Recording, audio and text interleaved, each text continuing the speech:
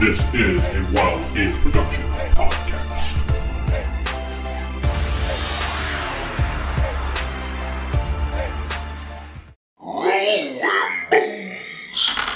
I know who you came here to be what you want in the game of D&D. Assassin, halfling, human, or rogue. Just gotta pick up all those dice and let's roll. We're rolling now for real.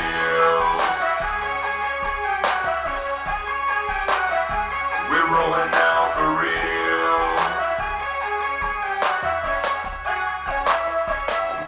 Welcome to Save or Die Expert Edition, the first and original classic D&D podcast.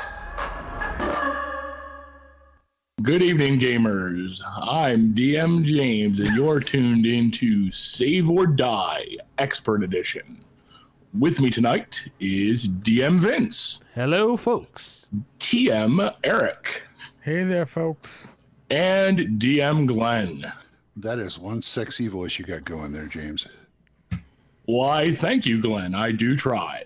Okay, just don't use it on me. Well, I want to know Hiya, why, folks. I want to know why Tankar is TM. Tavern Trademark. Master.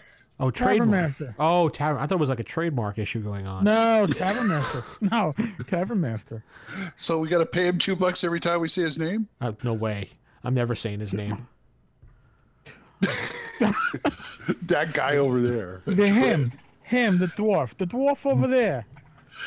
Trademarks and taverns aside, in this episode of Save or Die Expert Edition, we will be reviewing, discussing, and generally shooting the breeze about the newly released Swords and Wizardry Light, an ultra-light, old-school role-playing game written by none other than the Tavern Master, Eric himself.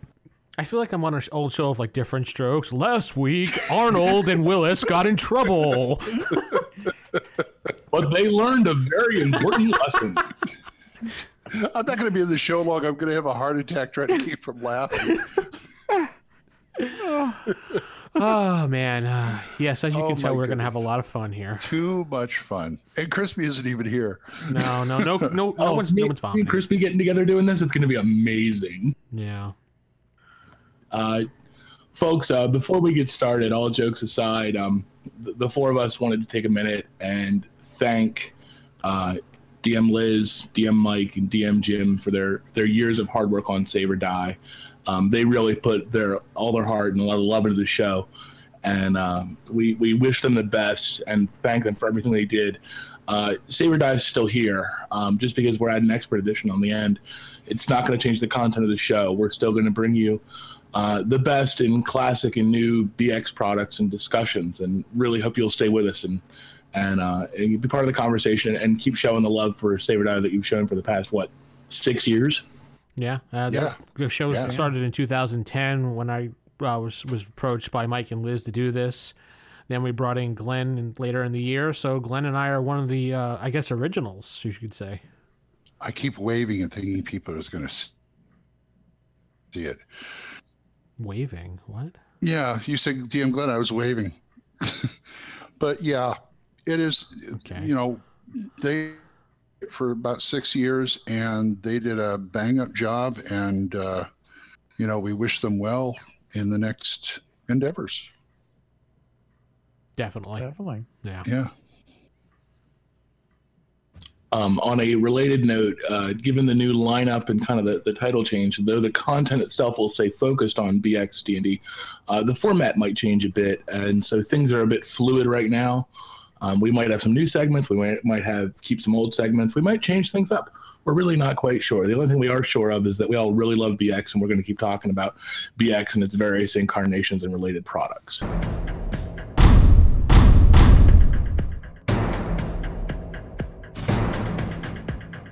So, Eric, since you're the mastermind behind S&W Light, why don't you tell us a little bit about it?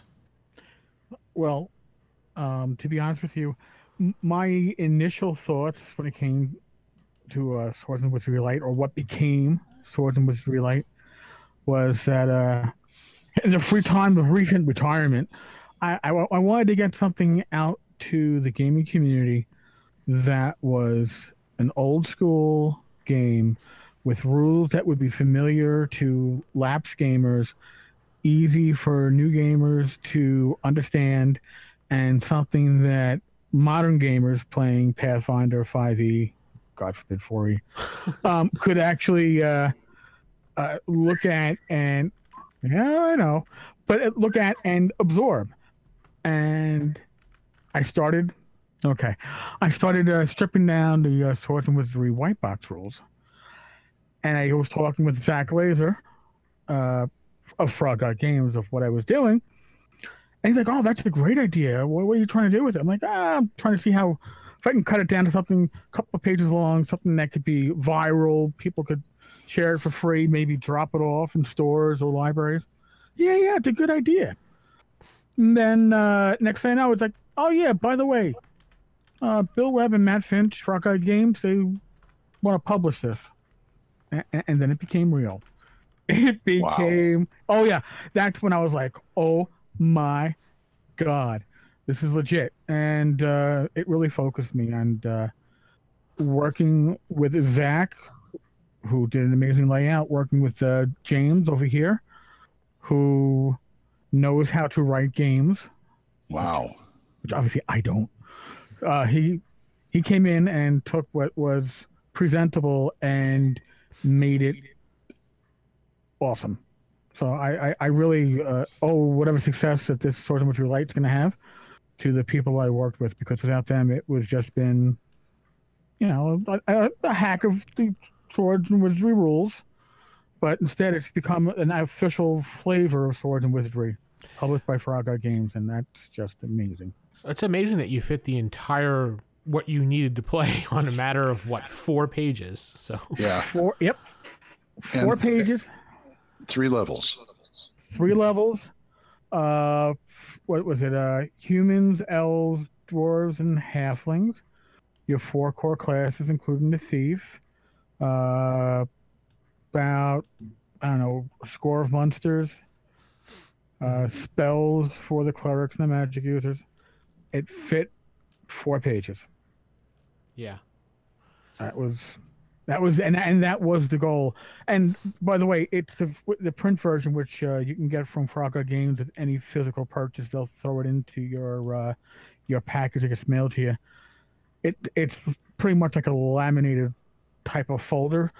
So the idea is, if we can get some one sheets out in the coming months, you can just take your adventures, slip them into the rules, and wherever you travel, you have everything with you. One thing I should mention, that if you have the PDF, it's free, right? It's free. Yeah, it's free. Okay. Don't try and print it out at home, because if you print it out on 8x10 and then fold it, you can't read it. Yeah, well, literally just today we put out a smaller version of the PDF. The original one was like 26, 27 megs. Oh. The new PDF is 3 megs. We also have the Word file for those that want to hack.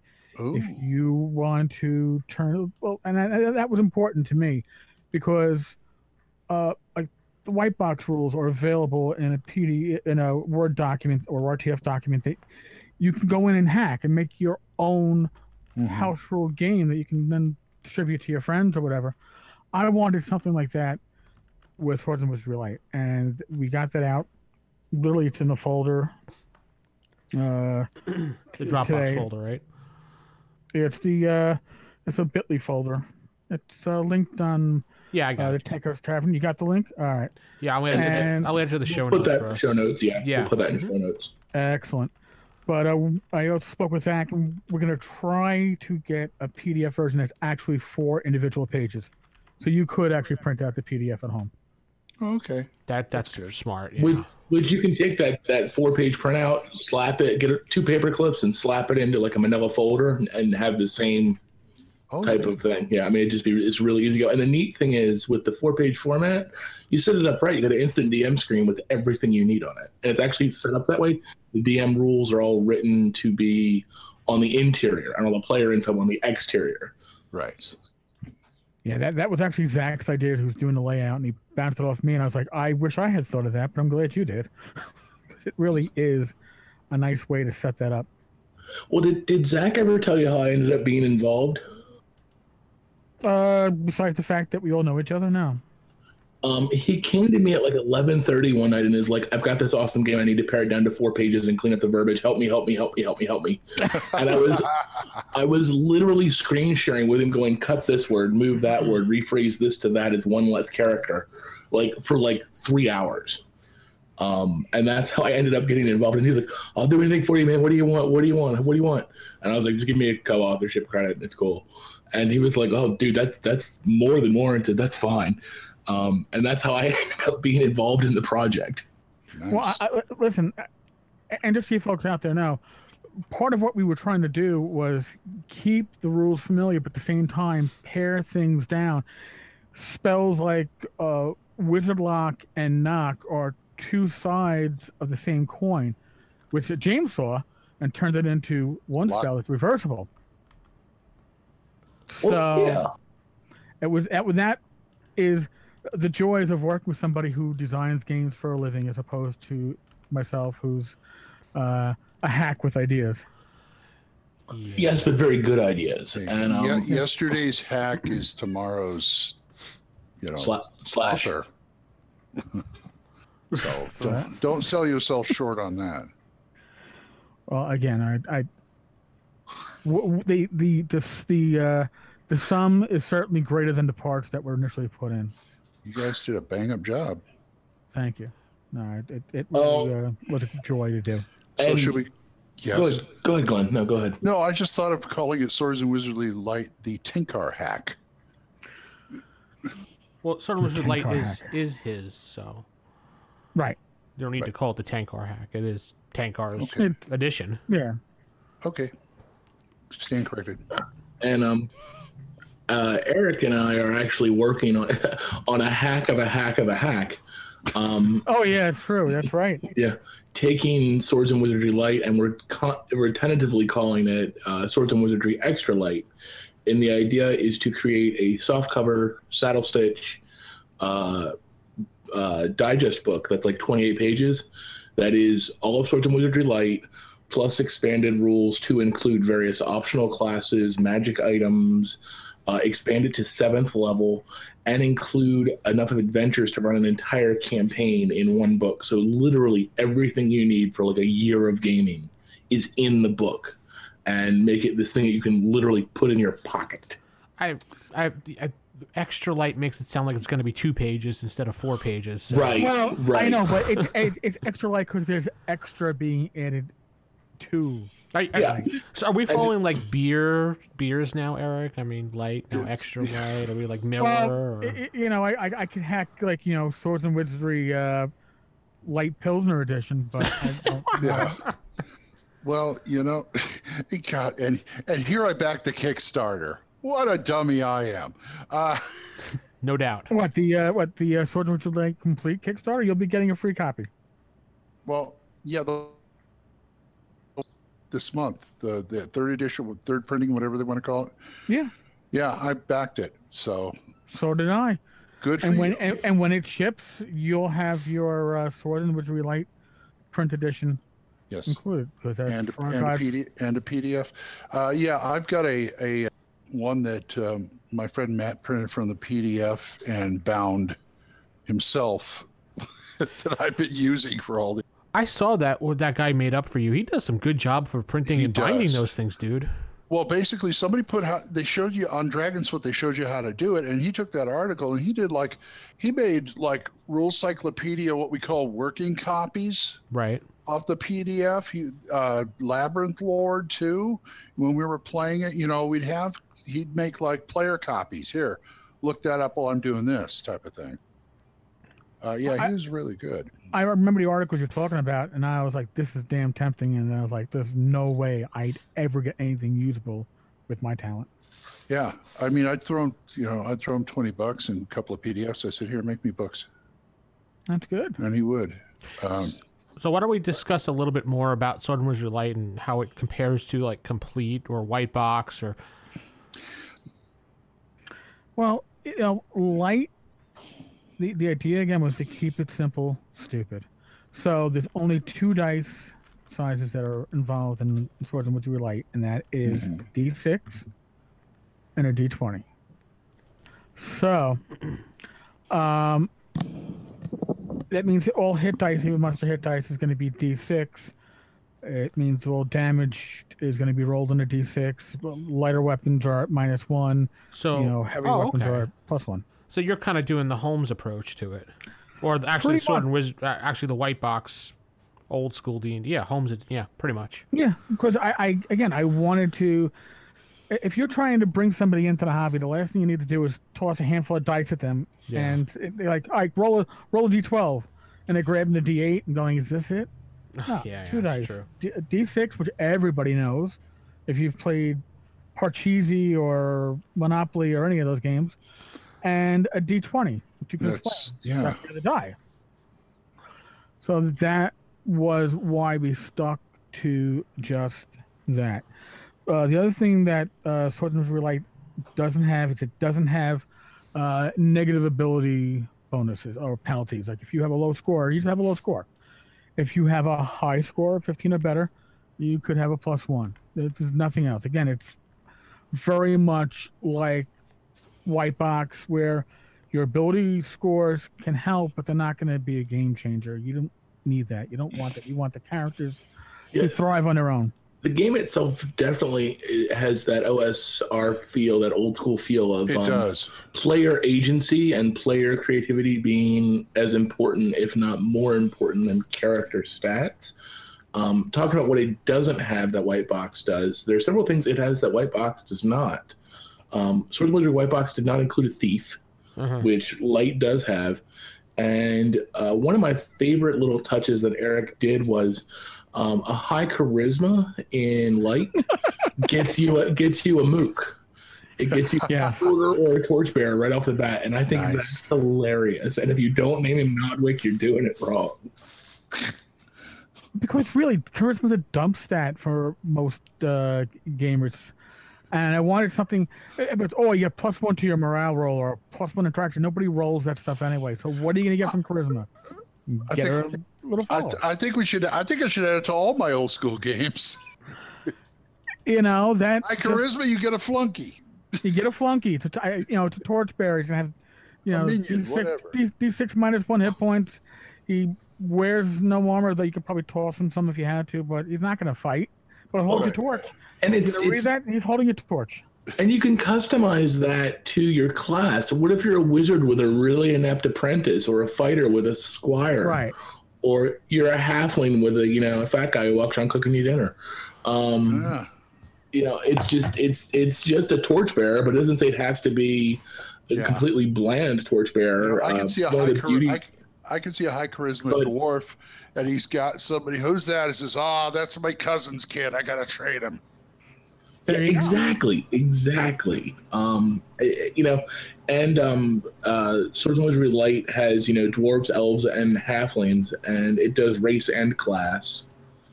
And example in Light, because thieves exist, unlike White Box, halflings can be thieves and they're not relegated automatically to being fighters. Same thing with dwarves. Right. Wait a minute, you say? Okay, never mind. One of the things I really, really like, because I've seen so many games trying to get bogged down in this, is the equipment. How many game sessions have you guys been in where players spend ungodly amounts of time buying your equipment and just waste a high run? Exactly. The first doesn't matter how simple it is to roll up a character, they spend all day making sure they got chalk and 50 feet of rope and a mirror. Every old school game that I run, I make sure there's adventurers packs, a la Swords and Wizardry Light, saying, here's 1, here's 2, pick one. Yep. And I did the same thing with their initial starting weapons. Again, I like that. Because since weapons are pretty much flavor, you said daggers are going to do D6 -1, longsword D6, two-handed sword D6 +1. But you can choose, fighter, you choose this weapon package and armor and this weapon package and armor. You get a choice. You can change it later on with what you find or buy, but this is what you're going to start with. Right. It makes it so much easier. I'm actually curious, Eric, a question for you about this. leveling aspect of it by, characters progress to second level after, 2 adventures, completing 2 adventures. Right. Now, how did you come up with that progression? Just to save space, kind of? Or is that how you do it in your games? Or I'm just curious your method behind that. The method behind that madness was one concept that I found that new gamers have trouble understanding is experience points. Right. And I earn it for what? And what do I have to do? And I got to track this. And for a new DM, that's a whole thing of, that math chart behind the screen as you're trying to figure out everybody's XP. I wanted to simplify things. I wanted to make the play more important than the bookkeeping aspect of experience points. So, as a general guide, if to go from level 1 to level 2 is number of adventures is what your next level is 2. To go from 2 to 3 is another 3 adventures. So as you go up in level, the progress is going to slow down. Now, there's nothing that says that your GM can't say, well, you finished these 3 adventures in this story arc and you kicked the big bad guy. I'm going to award you the equivalent of an extra adventure. Why not? That's like ordering, but that's, comes with the idea of the play. Right. Okay. So that's where that came from. Kind of reminds me of, I want to say, old White Wolf or old D6 kind of had the same concepts going on for it. I mean, they didn't have levels in White Wolf or in WEG, and either did, but they had after so many adventures you get this amount, kind of like that concept. Uh-huh. Right, you earned flat points that you would then spend how you chose in the White Wolf and WEG Star Wars. Right, and to progress your character along, so it was kind of like leveling up if you think about it in a certain. Right. That's what it kind of reminds me of, which I found really cool that you did that. So, good job. Well, thank you. Listen, I know a lot of the argument with the old school gaming is, well, it was the getting the treasure out is more important than the monsters defeated, and that's the whole thing. Well, you know what? Here, getting the treasure out is going to allow you to purchase better weapons or purchase better armor. It's still important, but it doesn't need to be part of that bookkeeping that. Oh, heck no. I know when I was gaming back in my teenage days, we didn't enjoy that part. Of what? Monsters? Of the bookkeeping aspect of the experience points from the goal and the monsters, and it the DM was part of the game, but it wasn't the enjoyable part. It was the work you did to enjoy the game. Dude, we used to have checklists on our character sheet how many monsters we killed per session. We were always competing. And also, go ahead, Vince. I'm sorry. I would just say we were always competing. Go ahead, James. One of the things about the XP system in Light, it's part of the design element. We're not trying to bog either returning or new gamers down with all that. It's about sitting down, getting right to the meat of it, and just having fun. This is all that other stuff is part of the experience, sure, but the meat of it is getting in there with a sword or a spell. And just, that dungeon crawly, seat of your pants, roll me a D6 and see what happens feel. And that's what SNWL is really all about. And I think the design reflects that if you let it. The minimalist rules will lead a lot of people, especially I think more modern gamers, to say, well, I can't do anything. Whereas it's the opposite. You can do anything. You just have to trust your DM or your referee to give you the opportunity and be able to come up with, based on the rules presented, some semblance of a fair rule. Right. And Sword and Wizardry Light is made to be used in the campaign. Mm-hmm. It certainly supports that, and that's why James and I and Zach are going to work on the rules to expand it to level 7. But after 3 levels, you can move on to complete. You can move on to core or white box. You'll have to adjust some stuff. You'll have picked up enough of the game, or you can just start a whole new campaign. But you'll understand what gaming is if you haven't done it before, and you can then add in the experience points as part of the experience if need be. But not only that, Swords and Wizardry Light is an excellent excellent thing for cons and for pickup games and for stores, especially if a store has a bunch of copies of this. They can hand out a copy to every player. They go home with something now that I came into the store, I played a game for 2 hours, and I'm coming home with something physical that I can use at home and play more games. That's awesome. And for convention play, it's streamlined to allow the story or the adventure to do what it's supposed to do, which is entertain, and with the rules fall to the side a little bit. Right. So. Right. When I read it the first time, my first thought was being at a con at 10:30 at night. You run into a couple of buddies, a couple of new friends, and you're like, "Hey guys, you want to do a pickup game?" And even whipping together a BX character can take a bit of time if they don't have pre-gens. Whereas with this, I mean, especially with experienced gamers, you can throw together a character in literally a minute on an index card. Yeah. Oh yeah. God, yeah.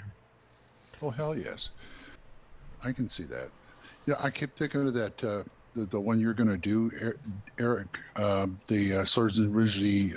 What was it called? Even Lighter. Extra light. Oh, extra light. Thank you. Even lighter.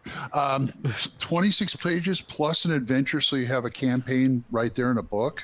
Well, 28 pages includes several adventures. Okay. The draft, as it stands, just the rules, and that is everything. That is races, classes, rules, traps, monsters, spells, magic items, experience levels, a dozen classes.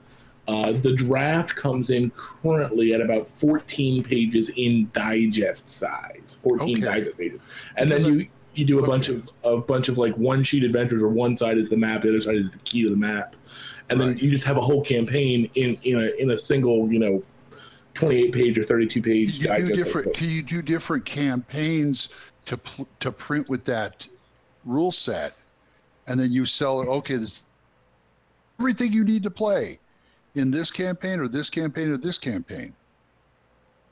Well, that should be easy enough to do. Something like this, if you were an independent publisher, like I'm RPG Now, or something that you want to put together a one sheet for Swords and Wizardry Light, it should be easy enough to do and put out and sell for pay what you want or whatever. It's made for that. The rules themselves, right? It's open game content. And I expect people, especially since we have the Word document up to now, I expect people to hack it. I expect to find somebody to put together some kind of 1920s gangbusters version of it in 4 pages. Why not? Have at it, have fun. It's things I'd like to do with it, and I probably will. But I'm interested to see what the community is going to come up with, because that really is when things like this take on a life of their own. I'm a proud parent, but let my child spread its arms and go. And that makes me want to do like White Star Lightspeed, James, people have asked me if you're going to do that. Lightspeed. Have they really? Yes. Have they really? I've had 3 people on Facebook direct message me asking me with Swords and Wizardry Light, do you think you or James are going to put out like a science fiction, like, White Star version? I was like, I don't know. I guess now I kind of have to. There you go. It really is a very versatile format, and it's an intriguing format to play with. I don't think I could have cut any more than I did and have kept the game true to its roots, which was very important. But at the same time, if it was longer, it wouldn't have been as light as it needed to be. Right. So you're absolutely right.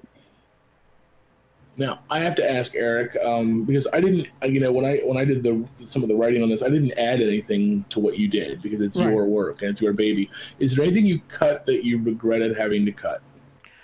There's nothing that I cut that I regretted having to cut. The only thing and I'll probably address this on the blog with a post at some point, and probably have it on like a support page I'm working on, is that movement in Swords and Wizardry is a little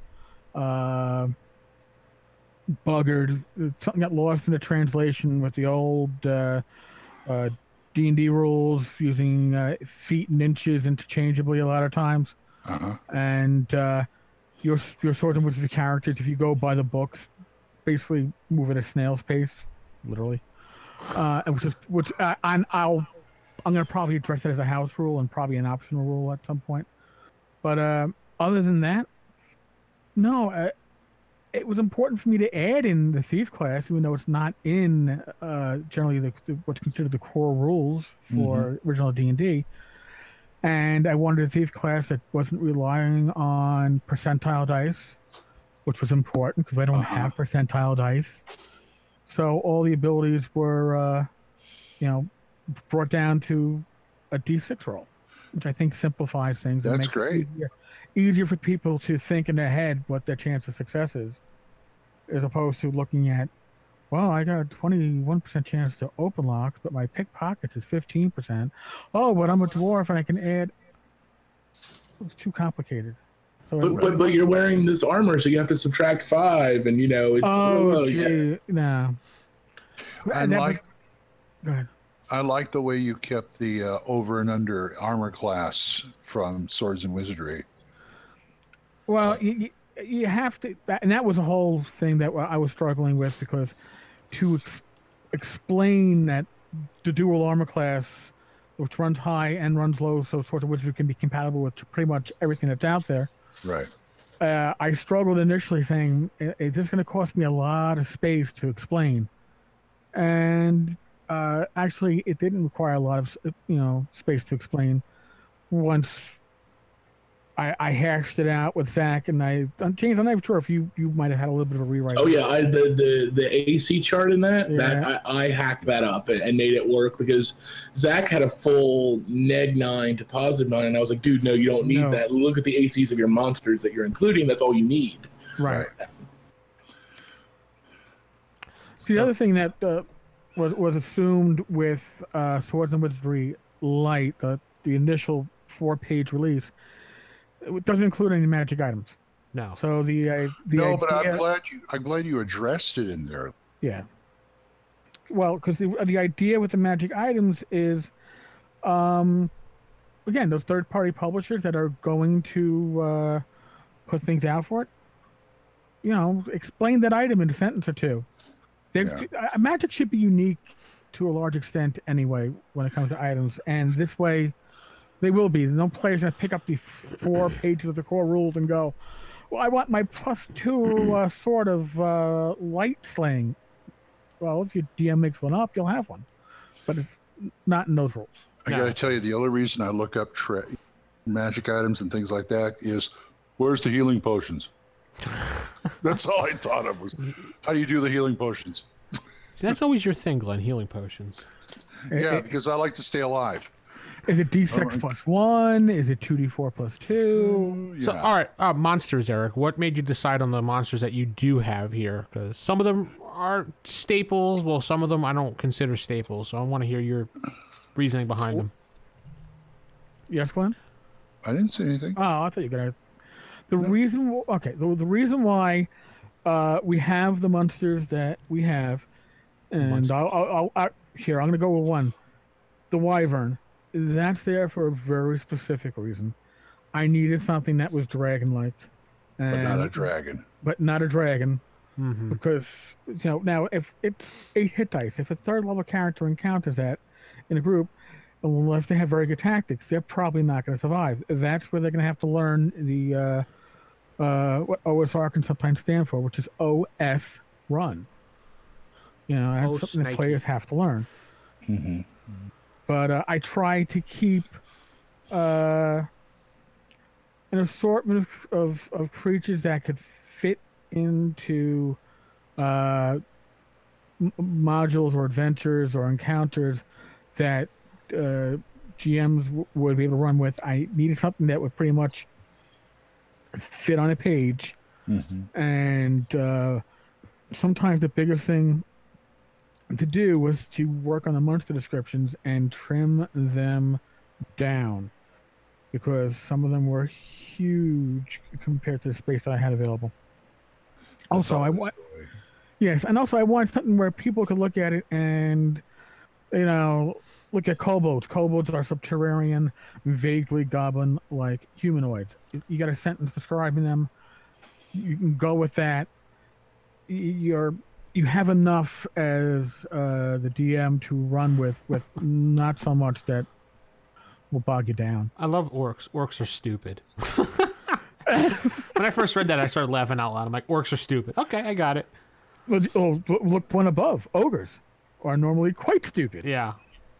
My favorite stupid book of a race is gnolls, and I'm glad you put them in there. Listen, I have my own favorites. I like gnolls. I like ghouls. Ghouls are such a very flexible. Oh, undead, I love them. Yeah, so we have the core undead of ghouls, skeletons, zombies. And I like gnolls because I read the description once. It says they're not that bright, and they always thinking with their stomach. Oh, So okay. immediately I thought of Wile E. Coyote. Super genius. So I thought, yeah, they're kind of on that level. But most of the creatures I did include are intelligent. They're not. You have giant fire beetles and giant rats because I have to include rats. But there's a lot of bipedals, the trolls, the ogres, the orcs, hobgoblins, kobolds, lizardmen, gnolls, ghouls, dryads, bugbears, because you can place them almost anywhere. Right. Well, and one of the things you can do with the monsters listed, like if you take a giant rat out of SNWL, and then you give him the poison ability from a giant spider, and then you just call it a giant centipede, your players aren't going to know the difference. Right. This is true.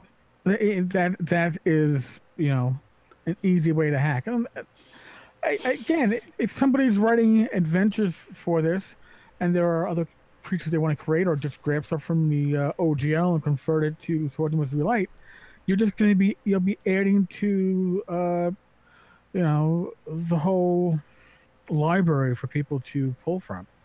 It can only be good. True.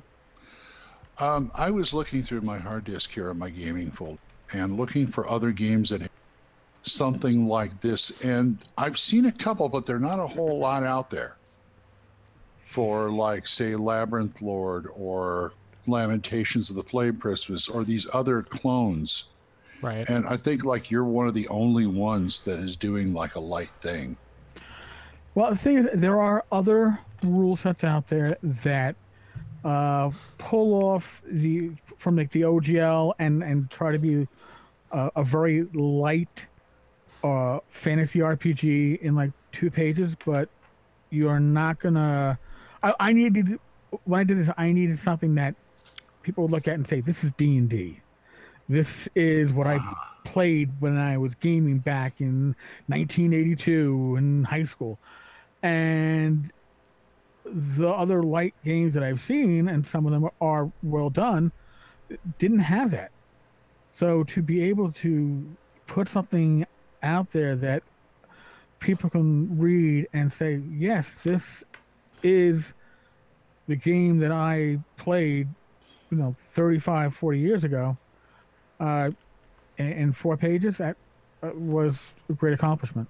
Yeah. I'm proud of the end result, but I'm also proud because I had great people working with me to get me to this point. Oh yeah, that's an all-star cast right there. Oh yeah, you can't fail with that. That's like, oh yeah, you could re-roll a failed saving throw 3 times with those people working with you. I beg to differ. I remember some of my early stuff, and I wouldn't. Oh God. Well, here, James, this is my early stuff. So if this is your early stuff, yeah, I'm scared to see what you're doing in 5 years because you're going to put some of the best in the community to shame. But that's because I got to work with people that actually know what they're doing. When you started, James, was there anybody there to like literally hold your hand? No, I started with Open Office and Paint. Okay, I had Zach Laser and you holding my hand. It's like learning how to ride a bike with both your parents in training wheels. it was hard to fail, and I was I really am in debt. I had my wife saying, if you want to keep buying gaming books, you have to make more money. Oh, damn. Don't tell Race that. That was literally the genesis for Barrel Rider games. My wife went, look, you can't keep buying gaming books at this rate. You have to make more money. Why do you think I started YouTube videos? And then, well, now she's like, I've created a monster because now I can pretty much, afford to buy what I want. But on the other side of it, it allows, her to stay home with our kid, which is a wonderful gift. That is awesome. That's the greatest gift I've ever gotten from the OSR community is my wife is able to be a stay-at-home mother, and I love this community, and they've really embraced SNWL. Like, I mean, within a day of its release, people were already started hacking away at adventures for it. I know the day after it was released, the next morning, I wrote one. I know there's a couple other guys who've written them. Tim Brannon wrote a witch class for it. And if you know Tim Brannon, of course, Tim did. Got to be a witch class from Tim, because but no, and it was, very well done. Tom Wilson, he's working on some short adventures for SWL. Tim Shorts is working on an adventure in I think it's like a mini setting too. Old Gothridge Manor. Yes. This is seeing the community embrace something that I got to put out there and make it part of their own. I know. There's nothing better. That's really. We're so proud of you. Why, thank you. We're so damn proud of you. Our little dwarf finally grew his beard. Yeah. Well, actually, I'm growing a goatee, and my niece Shannon wants me to grow a ponytail. Oh, no. Don't be that guy. Don't be that guy. No. Eric. The next thing you know, you'll be wearing socks with sandals. Yeah. Oh, no. My father does that. I refuse to. I'm always tempted to go up to Frank Minzer when I see him in a con and go, get a haircut, you hit. If I ever got to meet Frank, I would just be like, Frank Manser, and then I'd fall over and die. You sound like my roommate from last year's North Texas Con, Robin Irwin. It's like for like a half a day to a day, he was total fanboy. I'd be there sitting there with Tim and Frank or talking to people. You go, da da da da da da da. Well, that's just it, man. Of all of them, if I ever got to meet Tim Kask, I'd be afraid he'd jump across the table, punch me in the face, and be like, "Game harder," because he's just that hardcore. Oh God. But actually, that was my first North Texas. That was me when Frank. During the auction, and the one that lost the bidding to Bill Webb's son on those wooden dice set is none other than Eric Tenkar from Tenkar's Tavern. I'm like, oh my god, I can't sink into the seat fast enough. He's still geeking out over the first night we were in the bar, and he was talking with Diesel and somebody, Larry Elmore, about artist rights because he's a lawyer. So they were I'll sit there talking artist rights, and I still hear about that. Yeah. But one day I'll get out to an NTRPG. God, I want to go to one so bad, more than any other con out there. With open arms. Oh, I know. It's like these are my people, and I can't get out there because I'm 2,000 miles away. I know. I hope to see you there someday. We're having a lot of fun. You should try it. I trust me, I want to. I submitted Hero's Journey for consideration this year for 3 castles. I hope it does well. Hope it does too. I'm running a gangbusters game.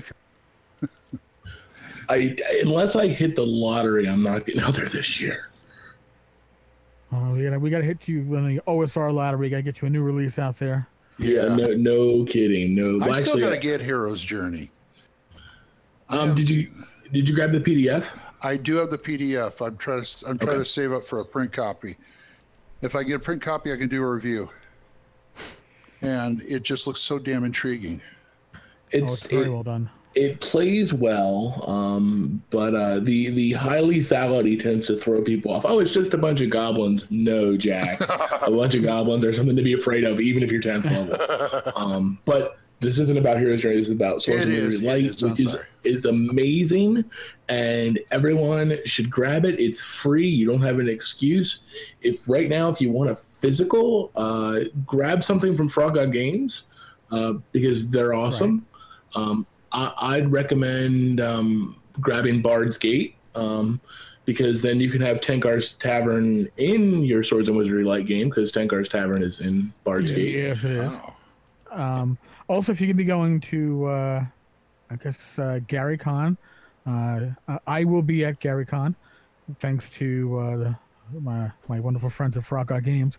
Yay. And I believe the expectation is I'll be there to sign some Swords and Wizardry Light, which means that they'll be at the Frog God table being given away. Yes. Please go get your Swords and Wizardry Light. And what do you have to lose? If nothing else, you'd be, I don't want to learn to play D&D. It's too complicated. And you can be like, really? And hold up a folder. Yeah. Right. Yeah. You can put your character sheet right in here and never lose it. That's right. You can always lose a character sheet. Trust me, I know. Yeah, I do believe that part of the plan is to get some Swords and Wizardry Light into some physical retail locations, like your friendly local game store who wants to carry Frog God products. You know what I ought to do for you? I ought to resurrect something I haven't done for a long time.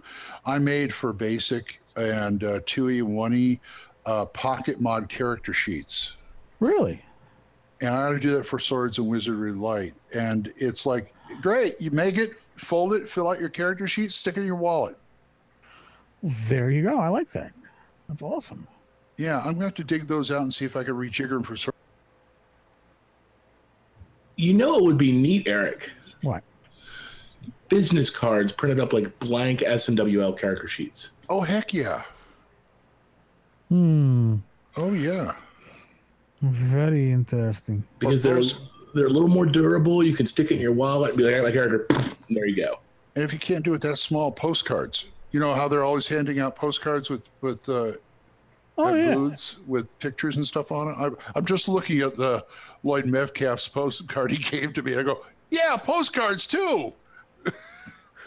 Well, and SNW Light postcards. And that would actually be pretty good because, when using Sword and Wizardry Light at a convention, I don't see pre-gens being given out. It defeats the purpose of the rules. If you can create a character, even as a novice, in 5 minutes, own it. Oh, yeah. Have a character that you created, not like, oh, you're playing, Gary, the 2nd level thief. No, roll it. And then, Aw. But if I want to play Gary, the 2nd level thief? Well, then roll it, damn you! You don't have to be a rude TM. Yes, the Tavern Master, because He's the bouncer, too. No, the bouncer is the badger. I just serve the drinks. And the badger is the bouncer. I forgot I did that. The bouncer. The bouncer is the bouncer. And Bard's Gate, the badger, is the bouncer. Oh, wow. In Tenkar's Tavern. That is something. I forgot about that. How could you forget about it? Dude, you know me. I'm on to the next project before I'm finished the first. That's, I really have to thank James, by the way, one final time, because I was asked to write my own section for Bard's Gate, and I just couldn't do it. So the professional stepped in and saved my hiney. Good for him. It was fun. I also slipped a halfling in there to annoy the badger because I could. But speaking of annoying your players and having fun with them, I mean, grab some Swords and Wizardry Light. If you can't get out to a con or don't have the cash to pick something up on the Frog God website, it's free. We'll have links in the show notes. Print it out, slap it on a manila folder, and be like, hey, want to play some D&D? I mean, you could even say that to a total stranger. It might get awkward, but you never know. This is true. This is true. If you get in trouble doing that, don't blame me. Okay? No, blame Glenn. All right. Why not? Yeah, and shut up, Glenn. Why not? I think that'll bring this episode of Save or Die Expert Edition to a close. Was that the most interesting time you guys have ever had on a podcast? No. I think it was. I don't know if it's the most interesting, but certainly the most entertaining and the most fun I've had. Yes. It's definitely the most entertaining. Eric's got photographic evidence to it not being the most interesting, but we won't talk about that. That wasn't a podcast. That was an online game session. And get Swords of Wizardry Light, and you will go to heaven. You'll go into gaming heaven, maybe, but I don't know if you'll actually. Oh yeah. You die. You flash that St. Peter, you're in. This is not touched by an angel, Sword and Wizardry Light. Okay, so knock it off, Glenn. Touched by Glenn. Whoa. It's like get into heaven free card. What can I say? Stay away from the light. Don't go to the light. This house is clear. Okay, anyway. All right. Does anybody have any closing remarks before we head on out? We love kobolds. Smoke them if you got them. Folks, thank you so much, and please enjoy the rules. They're there for you. Yes. Yeah, grab Swords and Wizardry Light, and it'll lead to wonderful gaming and hopefully other games and more fun, and you'll have a blast. That's right. And until then, have a good evening, folks. Vince? Yes. Vince? Yes. Should I end the way I usually do? Well, you can end in a second here. I just want to give a quick couple things. Facebook.com/Save or Die Podcast. You can visit us on there. We respond to all queries. You can go to our website, saveordie.info, for our webpage. Follow us on Twitter, Save or Die Staff. And we're going to say goodnight, and Glenn, take us out. Good night, everybody.